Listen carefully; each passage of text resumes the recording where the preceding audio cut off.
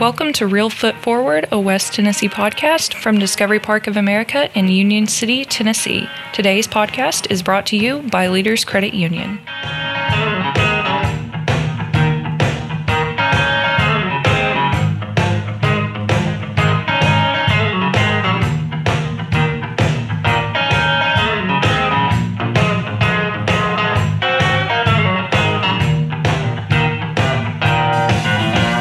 Thank you, Emily. Welcome to Real Foot Forward, a West Tennessee podcast where we explore the history, the people, and the culture of our home here in West Tennessee.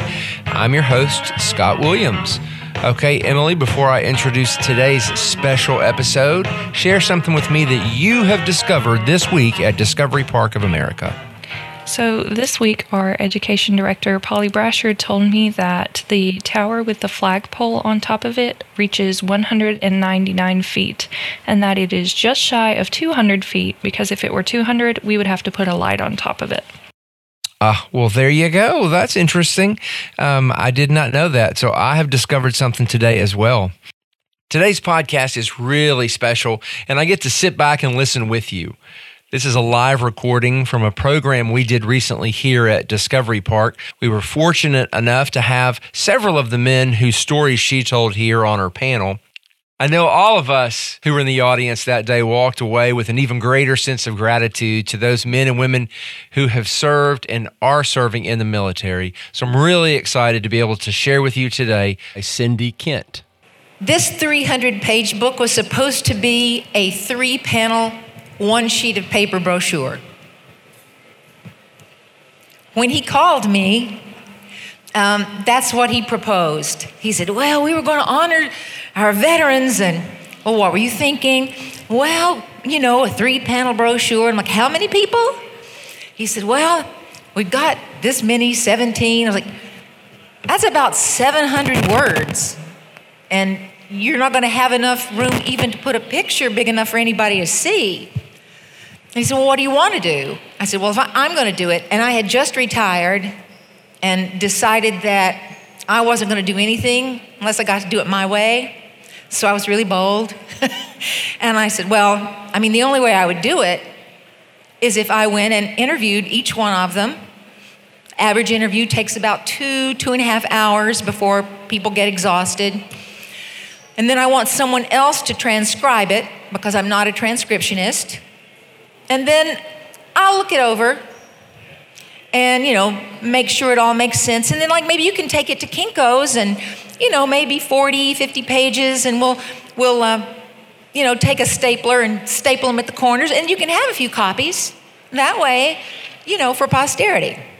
And he said, I don't know. Let me talk to my group. And then that was in April. In May, he called back. He said, okay. I say, let's do it. And then Thomas Raines, who was part of the core group, got involved. And he sent me all the names and addresses. And that's when he said, now here's one, but he won't even come to the phone. He's not going to interview. And I've gone to see this one, and he's not going to interview. So out of the 17 people, 14 finally agreed, at least in theory, that they would participate. And when you all go home and do this, because I'm going to ask you to go home and do this, be sure that you have a Vietnam veteran on your core team. I don't think these men would have ever talked to me. I don't think they would have ever entrusted that part of themselves if they hadn't been fraternity brothers and if another Vietnam veteran had not asked them. And Thomas Raines was really our touchstone. He was very protective, and he said, well, before you interview them, I want to see the questions. I don't want you to ask them anything inappropriate. And I said, that's fine. And again, because I want you to do this, I brought those questions. You can come up afterwards, take some camera phone pictures, give you something to go by. And then I sent a letter of introduction. I brought that too. something for you to go by. And I told Stephen, I'll start, I'll do an interview every couple of weeks. I'll probably start in July. And then Bill Powell called me. And there are a lot of things about this whole process that I have no good explanation for how right it went. But the way to start was with Bill Powell. I have a theory that his injury made it unavoidable for him to deal with his service. And I also think he has a fearless and outgoing personality. And he was an open book. We did that first interview, and I came home to my husband. I said, this is going to be the most fun I've ever had in my life. This is going to be great. And it was just a wonderful, very open interview. And then I interviewed Thomas Raines, who, because he was an educator, was the only one who answered the question that was actually asked each time. And he had actually read the questions in advance and written answers. So, and that was a good interview. And then after that,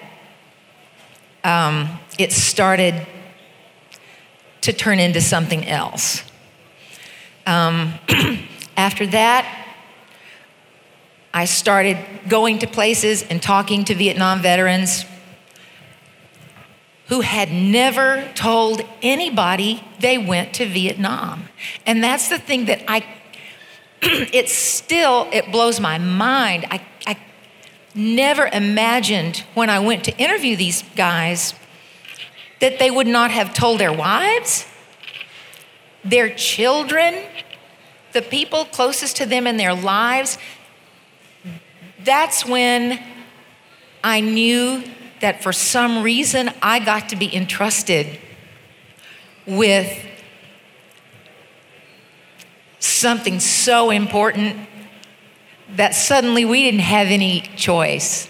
If we were going to honor them, we were going to have to go all the way. And the stories that they started to tell, one of the fellas who'd never told his children he'd gone to Vietnam was a military career, a colonel, not this one, another one. But he never looked me in the eye during the entire interview. And I said, well, what do your children think about it? Well, I don't guess they know. It was about this point, I think, after the second or third interview, you had called me bawling your eyes out over the phone coming back from the interview. You said, we've come across something very special. Yeah. I cried a lot. The transcriptionist cried a lot. It was... And part of it, I couldn't believe I was the first person to know it. And that's really tortured me a lot. But it felt special to be entrusted with that. And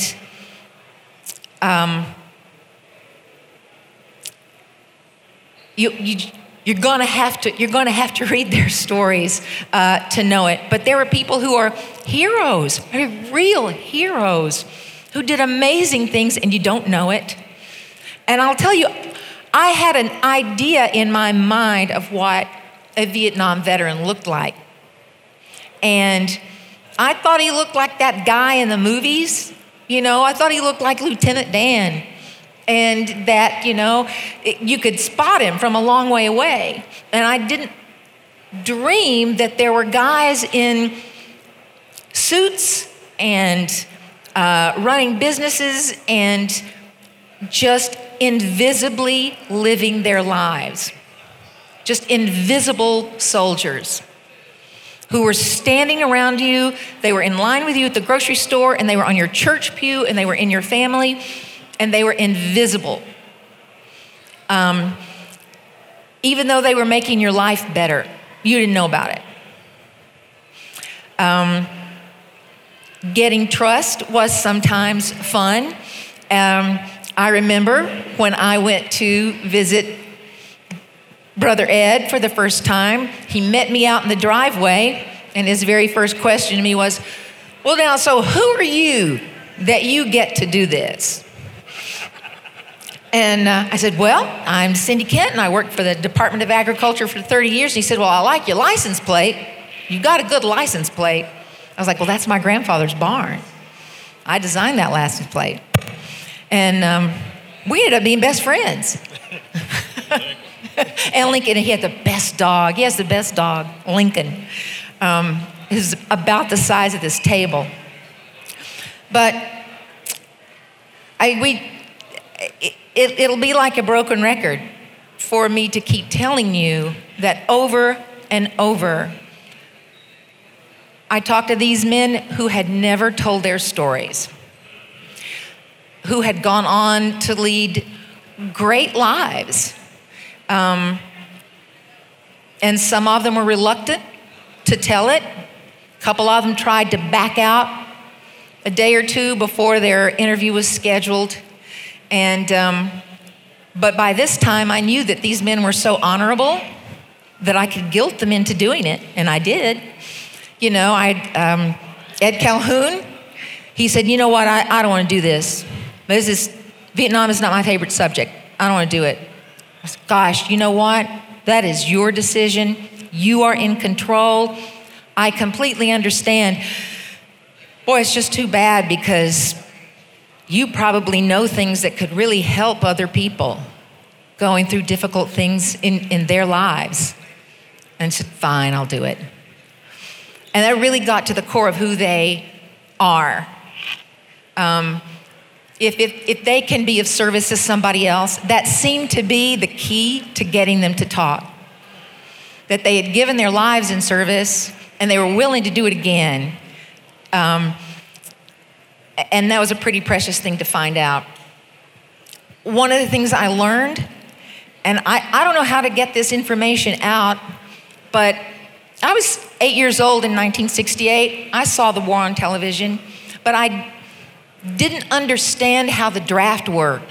And when I was doing research, I saw that only 25% of all Vietnam veterans were drafted. Well, that would give you the sense that, all the rest of them were just anxious to go fight in a foreign war. And what I learned from these guys is that, oh no, that wasn't a question about whether you were going to serve. Oh, you were going to go. But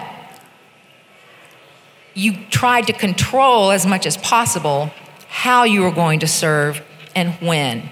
It was just a strategy of when you wanted to enter the war, into what branch, could you pick up some skills for a job later in life. And that put a really different spin on it for me, that if you went to a public land-grant university, you had 2 years of mandatory ROTC. And these guys were at a public land-grant university. And they had ROTC. They got to talk to people who had gone before them, had been advisors in Vietnam. They got to learn about how the military worked. And it made a big difference. I think that's probably one reason they all came back, frankly. So that was an important thing for me to know that I wish other people knew.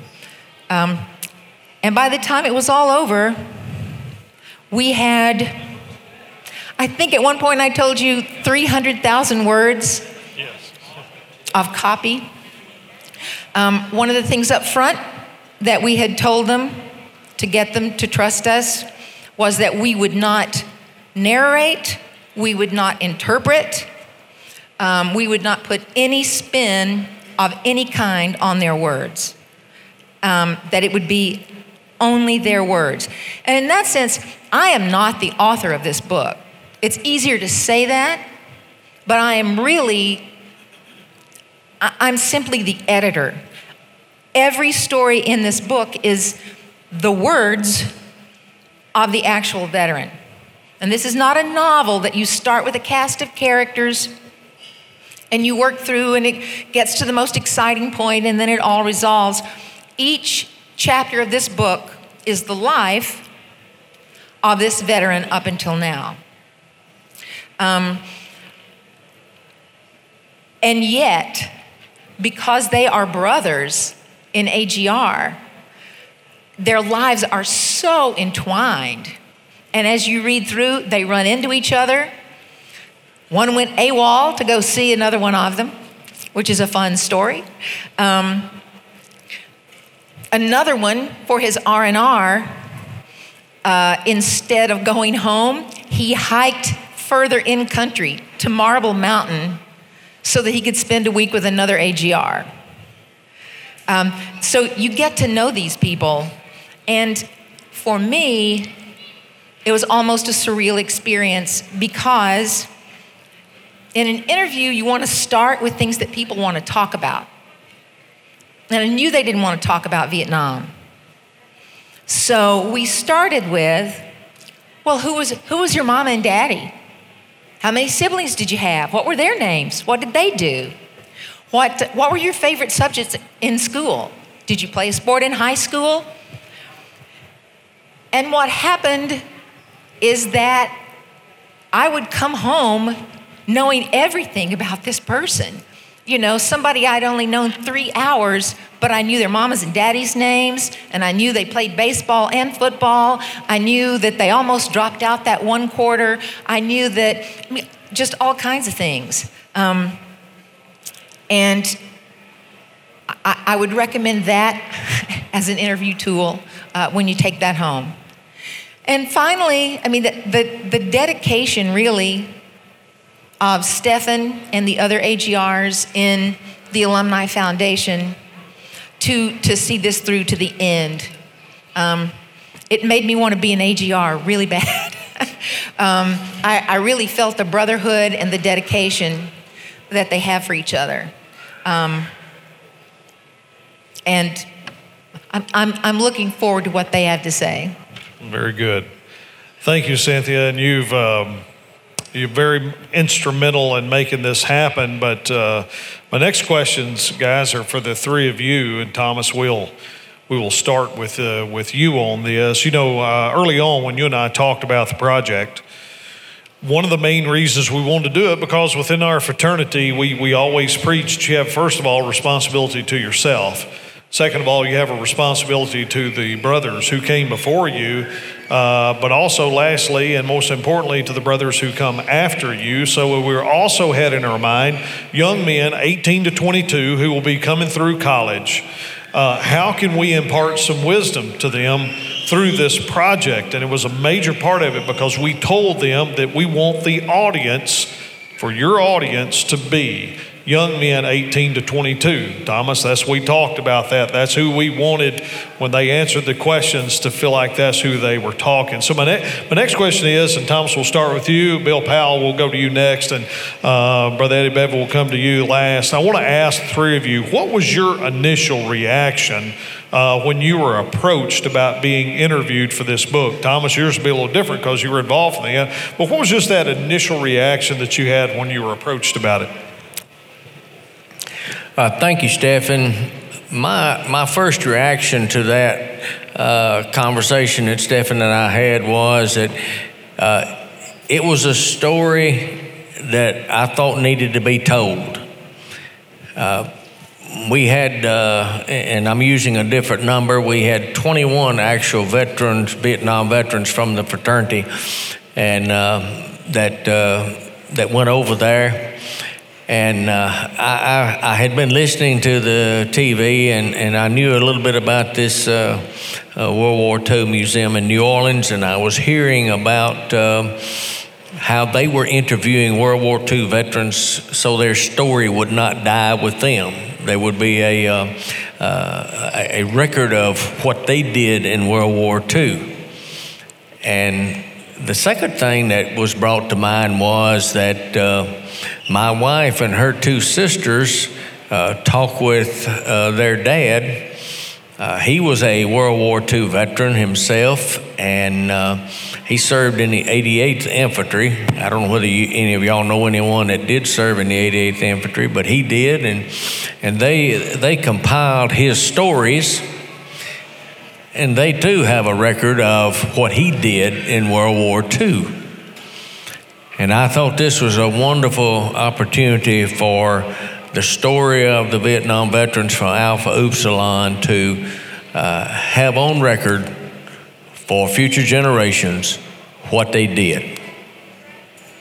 With 9 branches in West Tennessee and a nationwide ATM and branch access, you can take Leaders with you wherever you go. From checking accounts, credit cards, home loans, and their state-of-the-art mobile app, banking with Leaders can help you move forward. Learn more and see how you can qualify for membership at leaderscu.com. I hope you're enjoying the Real Foot Forward podcast from Discovery Park of America. If you are, please be sure to subscribe, rate, and leave a positive review on iTunes, Spotify, or wherever you listen to podcasts. It really does make a difference in helping more people discover Real Foot Forward. And now, let's return to Cynthia Kent and her panel with veterans from her book, Better Men, Alpha Upsilon in Vietnam. I'm an old country boy from Robertson County, Middle Tennessee. Grew up raising 5 acres of tobacco. And if you've never suckered a dark fired tobacco plant, you've never suckered anything in your life. My original reason for going to college was to stay out of the draft, because if you didn't go to college, you got drafted. So I didn't want to go to Vietnam any sooner than I had to. So I decided I wasn't good enough to play for Coach Carroll to run up to Robertson County to get me to play football down here on a scholarship. So I just decided I'd come down here and make him give me a scholarship. And I started down here in the fall of '65. I'm going to tell this football story and then I'm going to go on to the AGR. But there were 95 guys trying to get a scholarship or play football at UT Martin for the first time. At the end of fall practice, there were 16 of us. So we called them pretty quick. I stayed on and finally got a scholarship. But it was only by God's grace that I got a scholarship, because the guy I was playing behind was 6'5" and weighed 245. Defensive end. He went on to play college ball, but for some reason he had a miscue and sprain and got asked not to come back to college for another year. So I walked in and I played his position for the next year and kept my position from that point on. Alpha Gamma Rho, I was an agriculture major. Alpha Gamma Rho was part of my life. I knew all the guys, wanted to be involved. The only thing that I missed out on is I could not live in the house, because I lived in a football dome and it was free. So free, the commercial. Anyways, but if you'll notice when Glad, he kind of glanced over it, my pledging time back then we had to pledge, and it wasn't fun. We did all kind of things, and I think if I told everything that we did, they'd probably arrest half the fraternity. Anyway, anybody ever eat a large sandwich? Try it sometimes. If you've got an upset stomach, you will definitely throw up, I guarantee you. That's just part of it. But I played football. I wasn't a good student. I was good enough to get through. But I wanted to be a part of Alpha Gamma Rho. They were my guys. I went to school with them. I saw them every day. And I was close with the people I played football with, but not like the people at Alpha Gamma Rho, Alpha Upsilon chapter. So I pledged in winter quarter, and it was the only time I could pledge during the year, because I had football activities the rest of the time. So I pledged winter quarter, and I had a good time pledging. I wound up with a 0.8. Took a 2.0? 2.0. I got 1D, if that's what. So I had to repeat all those courses. So I got to play football, and Coach Carroll kept me in study hall for the next 6 years. And so the next year, I came through and got through fall, played winter quarter. Hey, and back then we had quarters, not semesters. We went 3 times a year rather than 2 times a year. So winter quarter, I came back, and I don't know whether any of you remember, a fellow by the name of David Reed. He's from Weakley County. And for some reason, he and I hooked up as friends and got ready to pledge time. I said, nah, tried it, not going to do it anymore. I got some other things to do. He actually came to the football team and football dorm and dragged me out. He not only did it the second time, he did it the third time, he also did it the 4th time. to get me to pledge. He must have wanted me to be an AGR. But the funny thing about it is he said 3.5 times I pledged. The halftime was that the actives wanted me to become active because I knew everything that the active chapter did. So when we pulled pledge pranks on the active chapter, we succeeded. So they didn't want me in there. They wanted me as an active and not a pledge because I knew too much. But that's part of it. And then I don't know why I got in advanced ROTC. I wanted to. I've always liked military. My daddy was in World War II. My granddaddy was in World War I. But I just liked the atmosphere. I loved ROTC. I actually loved the drills on Thursday afternoon. Joe, did you like the drills on Thursday afternoon? But every Thursday afternoon we'd go out and have drills and do that, and I enjoyed it. For some reason, it just felt right. So I hooked up, and then I got an advanced ROTC, and stayed 2 years there. And then at the end of the 4th year, we kind of had to choose. And I'm not bragging, but I was a distinguished military graduate, which pretty much gave me a pick of the branch of service that I wanted to be in. Well, the first time I got orders in the branch of service, it was for Air Defense Artillery, which is Dennis Kevin from Martin, Tennessee, got in that. I was a reserve commissioned as Air Defense Artillery going to Fort Bliss, Texas. Then I got a regular Army commission, and I got it in field artillery. So I wound up going to Fort Sill, Oklahoma. This is the bad thing about the whole thing. My first set of orders to the military to go on active duty, and everybody in here that's military-wise knows what I'm talking about. It says APO, no, it said TDY, Fort Sill, Oklahoma. APO, San Francisco. What does that mean, Joe? I'm going on the big water. Said we flew over, there's nothing back there. I hadn't been in the Army 6 months when I went to Vietnam. I'd been through field artillery training as a forward observer, and then I found out why. Because the life expectancy, other than a platoon leader, of a forward observer was slim to none. Didn't last long. He came away hurt, or he came away in a basket. So that's part of it. But as I told somebody, that's kind of my story up to that point, and I'm gonna hold it to you. All right. I don't know what I answered the question at all. You did perfect. And Brother Bevel, what was your initial reaction when you were asked about this? First of all, I'm humbled by the people here. I was skeptical. To tell you the truth, I was skeptical. Why would somebody be wanting to come and talk to me about my experience in Vietnam? If you were my age and grew up in the 60s, every night at 6 o'clock, you saw Vietnam. It was on the news. That's all was on the news. You saw real infantry soldiers in Vietnam every night.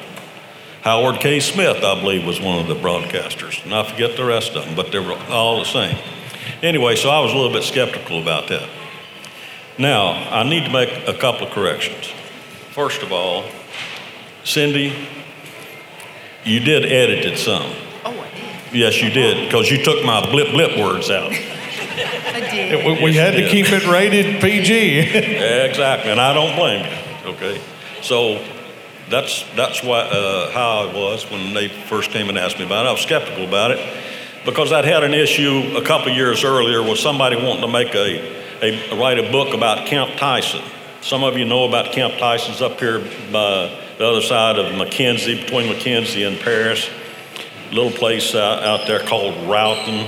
And that was a World War II balloon base. It was an anti-aircraft balloon base. They trained soldiers, and those soldiers there were black soldiers. It was a black battalion. And they trained them to raise those balloons. Those balloons you can see at D-Day. If you ever see any photos, films of D-Day, those balloons are up there. Came out of Paris, Tennessee.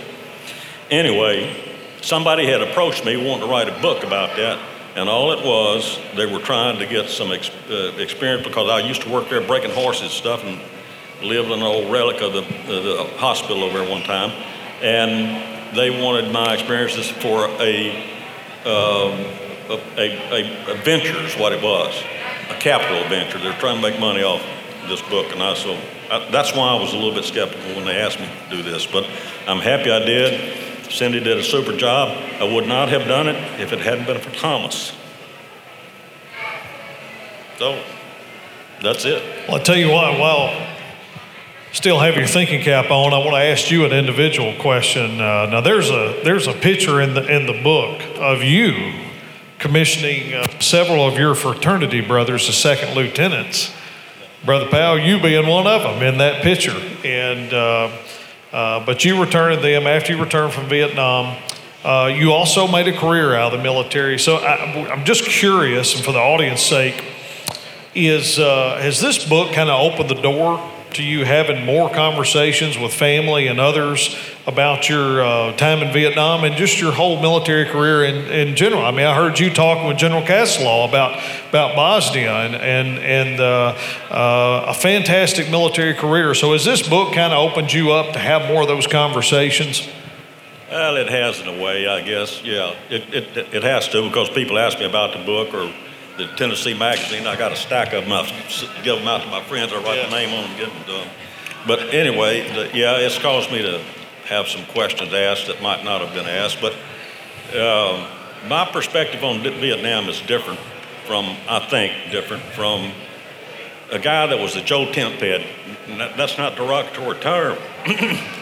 He's a good soldier, but he's a private. And that private soldier, he knew his platoon leader, his platoon sergeant, his squad leader. Possibly he knew the first sergeant of the company, and possibly he knew the company commander if he was there long enough. Or in my case, I went with the 101st, so you knew the chain of command.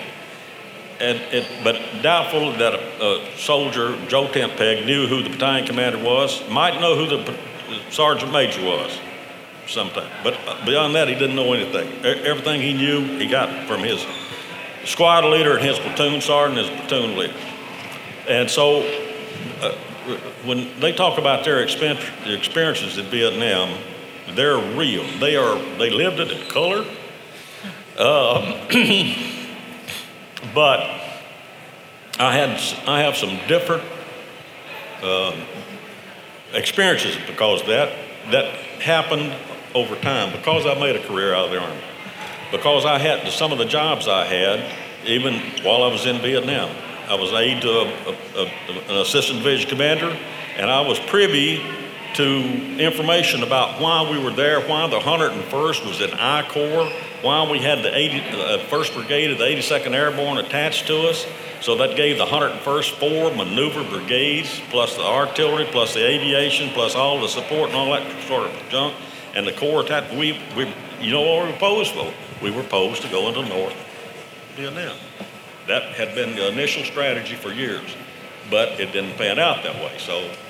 But I knew that. So some things like that gives me a different perspective of it. Oh, I'm sorry. You want me to repeat all that? We heard it, didn't you? All right, I'm sorry. That's basically what I want to say. I've just got a little different perspective about it. I have no trauma from my experiences in Vietnam. I never had any trauma about it. And I know people that have. I had guys that served in my platoon, that did, and I understand that and appreciate it. But all of them that I know were like Bill Powell. They came back and mended, or they didn't come back.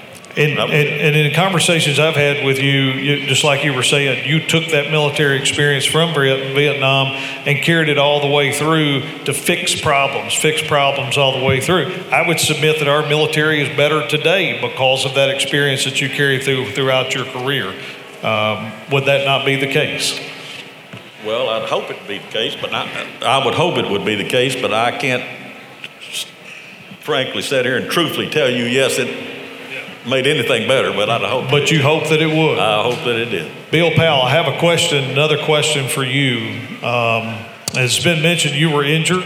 It's something you can't hide. As a matter of fact, I remember probably about 10 years ago, we had a little function in Columbia, Tennessee, and you came, and it was part of the reason I had this idea. You were just talking about all the times in Vietnam and seeing the other brothers and whatever else. But I know that you, since I've known you, you've been very open about your service, and you have been very involved in helping other veterans for a long time as well. So I'm just curious, did your injury just kind of force you to be more open about your experience and incorporate it into your daily life, and also to help other veterans? Because we tend to forget there have been veterans ever since you all served, and veterans coming out today.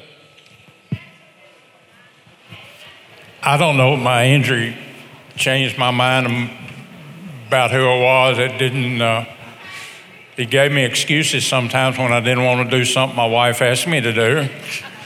I mean, oh, honey, I can't do that. But she learned real quick. You know, she got a long stick now. I never thought about it after I left, because when I was at Walter Reed Army General Hospital in D.C., the old one, the World War I one. I was in Ward 2, which was the officers' orthopedic ward. And we didn't have separate rooms. This was a 9-10 bed room. We was all in, pulled the little curtains around you if they wanted to do something. But I actually sat down at a poker table. We had a poker table out in the middle of it. And we played poker every night. And I actually sat down at the poker table one night, and I was the only one that could deal. They all had arm problems, hand problems, something like that. So I won that night. But it was, the thing about Walter Reed, yeah, I was there because I'd lost a leg, I'd broke a leg. And after I got through with a couple of surgeries and stuff, they sent me home for 2 months of convalescent leave. You know, so it wasn't that bad. I spent a lot of time at home. And I had a lovely wife that was very patient with me, and she took my crutches, took my wheelchair, and got me where I needed to be. But the other thing she did for me was, the fact is that she never let me feel sorry for myself. So if I'd feel a little down, or I'd get a little crappy, or I'd get moaning and groaning and want her to get up and go get me something, and she's a nice Christian lady, but she'd tell you, give me to your damn self. You know, you ever seen a one-legged man carry a cup of coffee? Okay. It's amazing. The one thing that I always wanted to do when I became an amputee, and mine's above the knee, was I watched a guy carry a cup of coffee on an artificial leg, walking without spilling it. How hard is it to carry a hot cup of coffee? Period.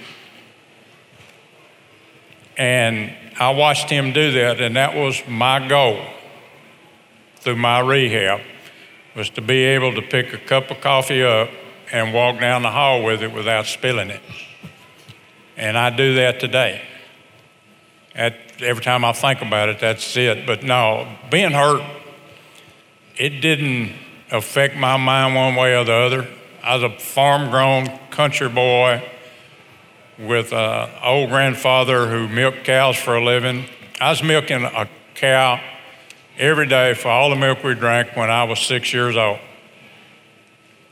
Early in the morning before I went to school. So what I went through, I mean, I don't pay any attention to it. More people pay attention to it than I do. You know, they feel sorry for me. I don't want anybody to feel sorry for me. If I drop something on the floor, I want to pick it up. I appreciate somebody doing it. And my wife got on to me early on because I used to get a little riled up when people wanted to help me. When I stumbled or when I fell. We were in Washington, D.C. I don't know, one time we stopped at an IHOP to eat. And I was in a long leg cast on my left leg and I was on crutches the other way, so I was walking on 3 sticks. And I was walking through IHOP, and my right crutch hit some water, and crutches and water do not mix. So we just slipped out from under me, and here I went sprawling across the IHOP floor.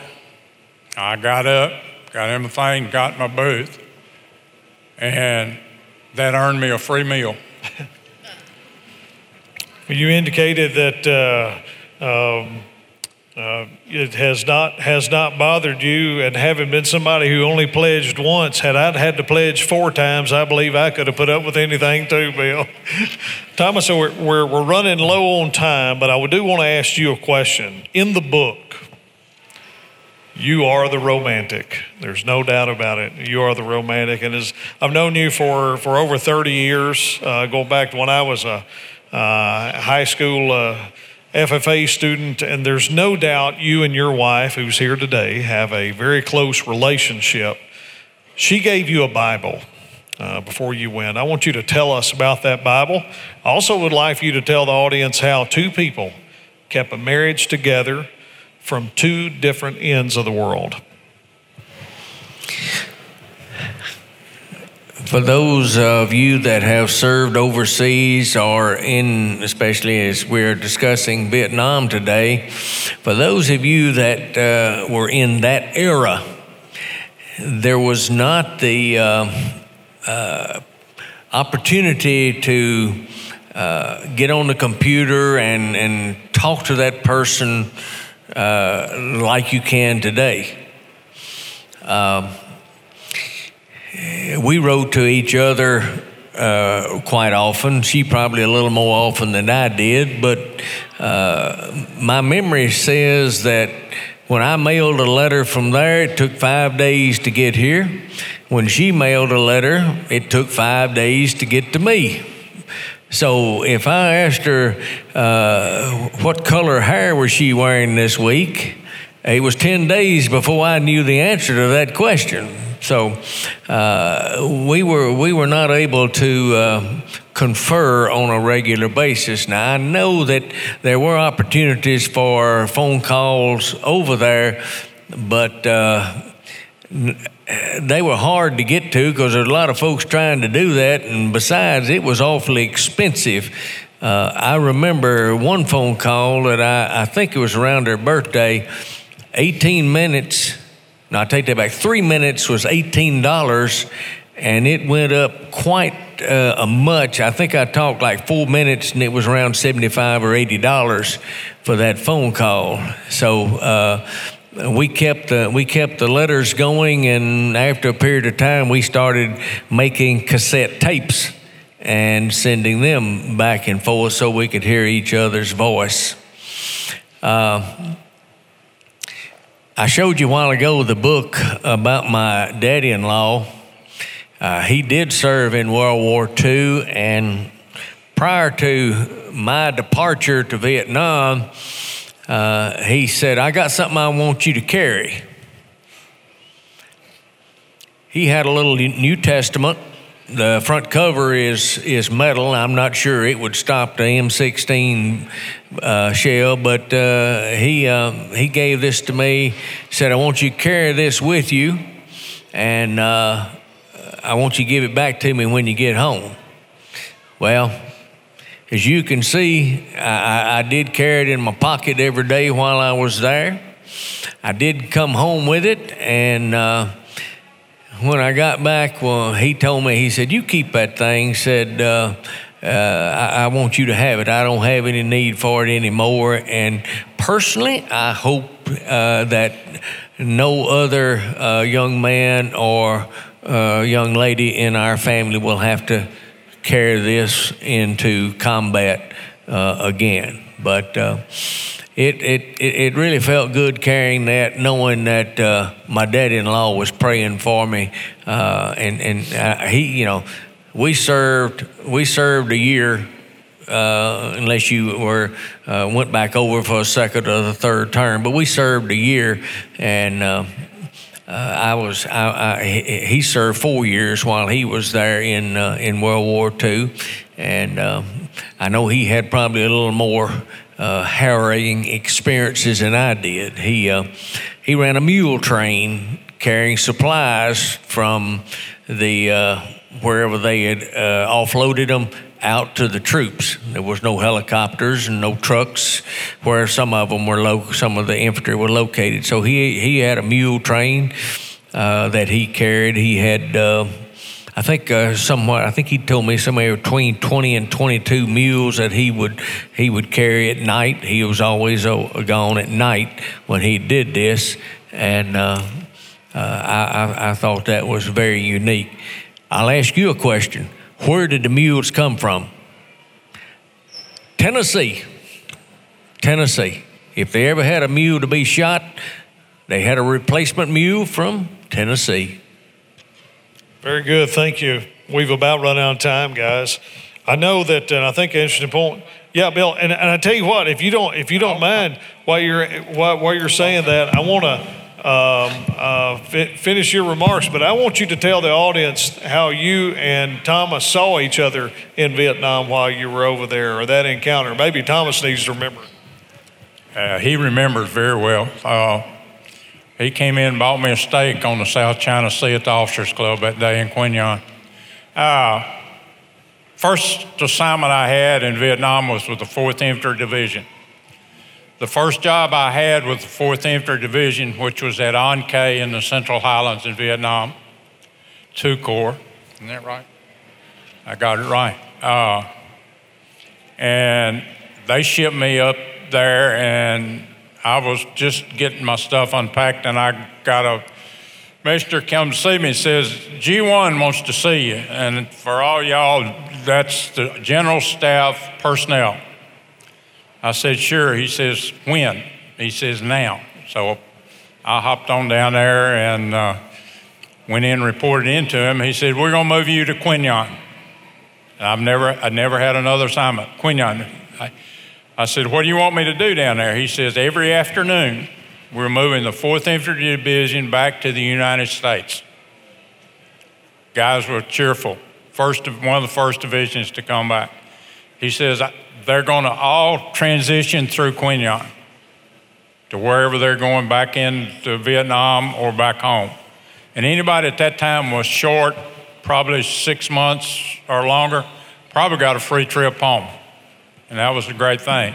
But all the troops transitioned through. My job was to count the troops that were in my place and transitioning from An Khê to there. Thomas was the S1 for his group, and I had to call him every afternoon at 5 o'clock to get a count of where his troops were. They could be in one of 3 different places. And I got that count, and then I called the G1 so he could report to Commanding General. And that's all I did. At 6 o'clock in the afternoon, I was sitting on the South China Sea at the Officers Club eating a steak and drinking a beer. Hard job. I thought I had it made till I went to the 101st later, but that's a different story. All right. Thank you. A fantastic story, and there's other stories like that in the book. I know in the book you talk about how you traveled all the way over there with another fraternity brother and didn't even know he was on the plane, but you had to bum $20 off of him after you got there because you lost your billfold. And but there's other stories like that, as Cynthia mentioned. Go ahead. Oh, yeah. I was a 2nd lieutenant. That was lower than a private. And I'll be honest with you, a private coming in and going to Vietnam had more training than I did as a 2nd lieutenant. I went to officers basic at Fort Sill, Oklahoma. I went to Vietnam. But I was on that plane, and it was a long ride. I don't know, we went about 24 hours is what the plane ride was. And I got up to go back to the restroom. And for some reason, I lost my billfold, and whoever found my billfold wasn't kind enough to give it back. So I knew Van Futrell was on the plane. We'd met a couple of times going up and down the thing. And we flew into Tan Son Nhut, Saigon, about 3 o'clock in the morning. And I didn't have any money. I had $0. And the Army is real great about things. They will give free meals to enlisted people. But if you're an officer, you had to buy your meal, even in Vietnam, except for sea rations. So I had no money, so I couldn't eat. So I borrowed $20 for Van Futrell in Saigon, down there at Tan Son Nhut, and we split up, and I never saw him again. A good guy. But I did. And if you don't know Van Futrell, you'll understand why. I did. As soon as I got there, I wrote a letter to my wife. I sent Van Futrell's address. I said, Susan, please send $20 to Van Futrell's wife. I don't want him coming to find me in Vietnam to collect. And that's what I told her, and she sent us $20, and we were good from there on. Yeah, that's great. Nathaniel, how much time do we have left? I'm not sure. We're good? Okay.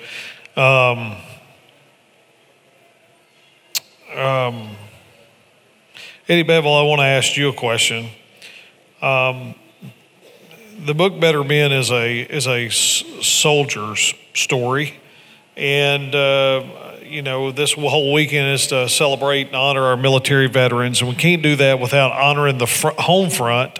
So I'd like to ask you, when you received your orders, what was it like in those last few days with family before you shipped out? And of course, in your military career, you had to do that several more times. But going overseas, I'm assuming that was the first time the family had to endure you going overseas when you went to Vietnam. What was that like on the home front? And did you give them any words of encouragement? I'll be all right. Things will be well. What was that like? Well, it was no problem, to tell you the truth, because I knew from the day I joined Advanced ROTC, the first class of Advanced ROTC at UTM, that I was going to Vietnam. It was just a matter of when I graduated. If I graduated when I was supposed to, and in May of '66, I would be leaving shortly, to go to training. And I knew I would be in training through airborne, Ranger, infantry courses and all that sort of stuff for about 6 months. And then I'd be going to Vietnam. So it was no question about going to Vietnam. It's just when I was going to Vietnam. My father was a veteran of World War II. He didn't want me to go. But he knew I had to. And he knew what you didn't know. He knew what I needed to know, and he was an infantryman. In fact, there's a 37 millimeter anti-tank gun over there, which is the same kind of weapon that he used in World War II. I'm sorry. He knew what was going on, and he did not want me to have to go as an infantryman, but he understood I had to go, and I was going to go, and he wished me the best of luck, and he cried. And that was it. He took me to Fort Benning, Georgia, and I got down there on a Monday, the 16th of January of 1967, and signed in at Infantry Hall, the big building down there. And shortly after that, my family had to turn around and drive back to Tennessee, and I was on my own. And that was my introduction into the active duty. First guy I met was a guy in charge of the airborne brigade, the airborne department rather, at Fort Benning, Georgia. And if you ever saw the movie years ago about the Green Berets, the Duke made it. This guy he's not depicted in it. He's in the movie. He's the actor. He's the airborne team leader. His name was Welch. And every time he said leg, he would spit. So, because he was the big airborne guy on Fort Benning. So he graciously showed me how to get the building forward, and I got signed in, and everything is part of my history. Thank you. I'll tell you what, when you're praying for For soldiers today, never forget the home front. Pray for the mamas and daddies and the brothers and sisters and husbands and wives because they don't need to be forgotten. Thomas Raines, this project would not have happened without you. We've talked about that. And all the work that you put into it. And you've been involved in planning a very special day on May 15th, where the AGR fraternity will honor all of you who served in Vietnam. And several of these veterans, as we've been planning this, the book has come out, they have referred to this event as a homecoming that they never received, that you all never received. So how does it feel knowing that your fraternity at UT Martin, Alpha Gamma Rho fraternity, is saying welcome home? Well, it certainly feels really good. I can't speak for all of the veterans. If you're a veteran out there, hold your hand up. Thank you for your service.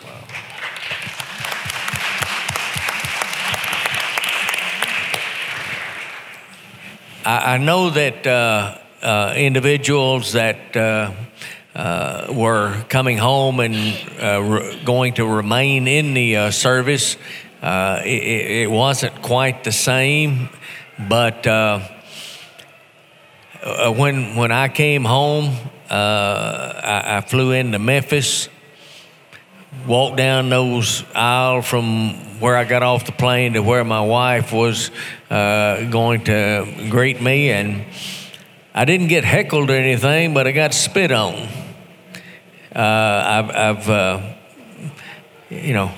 As I think back on it, I didn't say anything. I just kept walking. I wasn't interested in causing any kind of confrontation there. But I'll never forget that. I couldn't tell you today whether it was a man or a woman that did it. I just kept on walking, and I decided that was their problem, not mine. But I had, as Stephen was saying, as we were talking with the veterans and brothers that served in Vietnam, many of them expressed to me somewhat of a homecoming, that they came home, they got out of the car, went in the house, changed clothes, and the next day they got up and it was just like they'd never been. And you can't, in my opinion, you can't be in a combat zone for 365 days or 2 years or whatever. You can't come home and go back to civilian life in one day. You can't, your body just is not programmed to do that. They trained you to go over, but they didn't untrain you to get back to civilian life. So many of us that went over did that, had that kind of homecoming, in that you just came home, changed clothes, and got you a job and went about your business doing what you thought you needed to do. And so this was something that a bunch of them said to me, this is going to be a homecoming for us. This is going to be a celebration for us. Here it is, 50 years later, and we're finally going to have a homecoming. And last year we got messed up with that old virus, and we didn't get to have our, quote, Founders Day and celebrate with our Vietnam veteran brothers. But we're going to have it. We're going to have it on May the 15th over here at Martin. We're going to have it, and we're going to have a homecoming.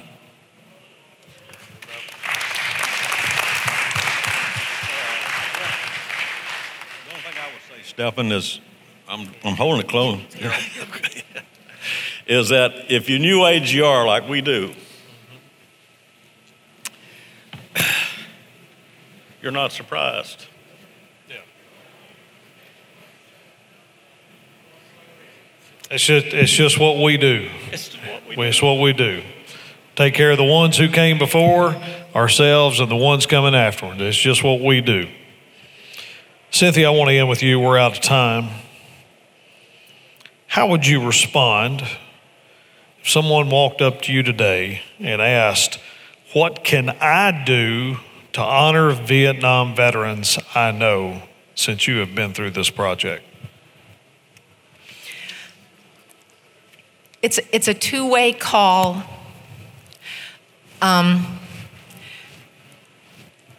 Knowing these men and their stories has changed my worldview.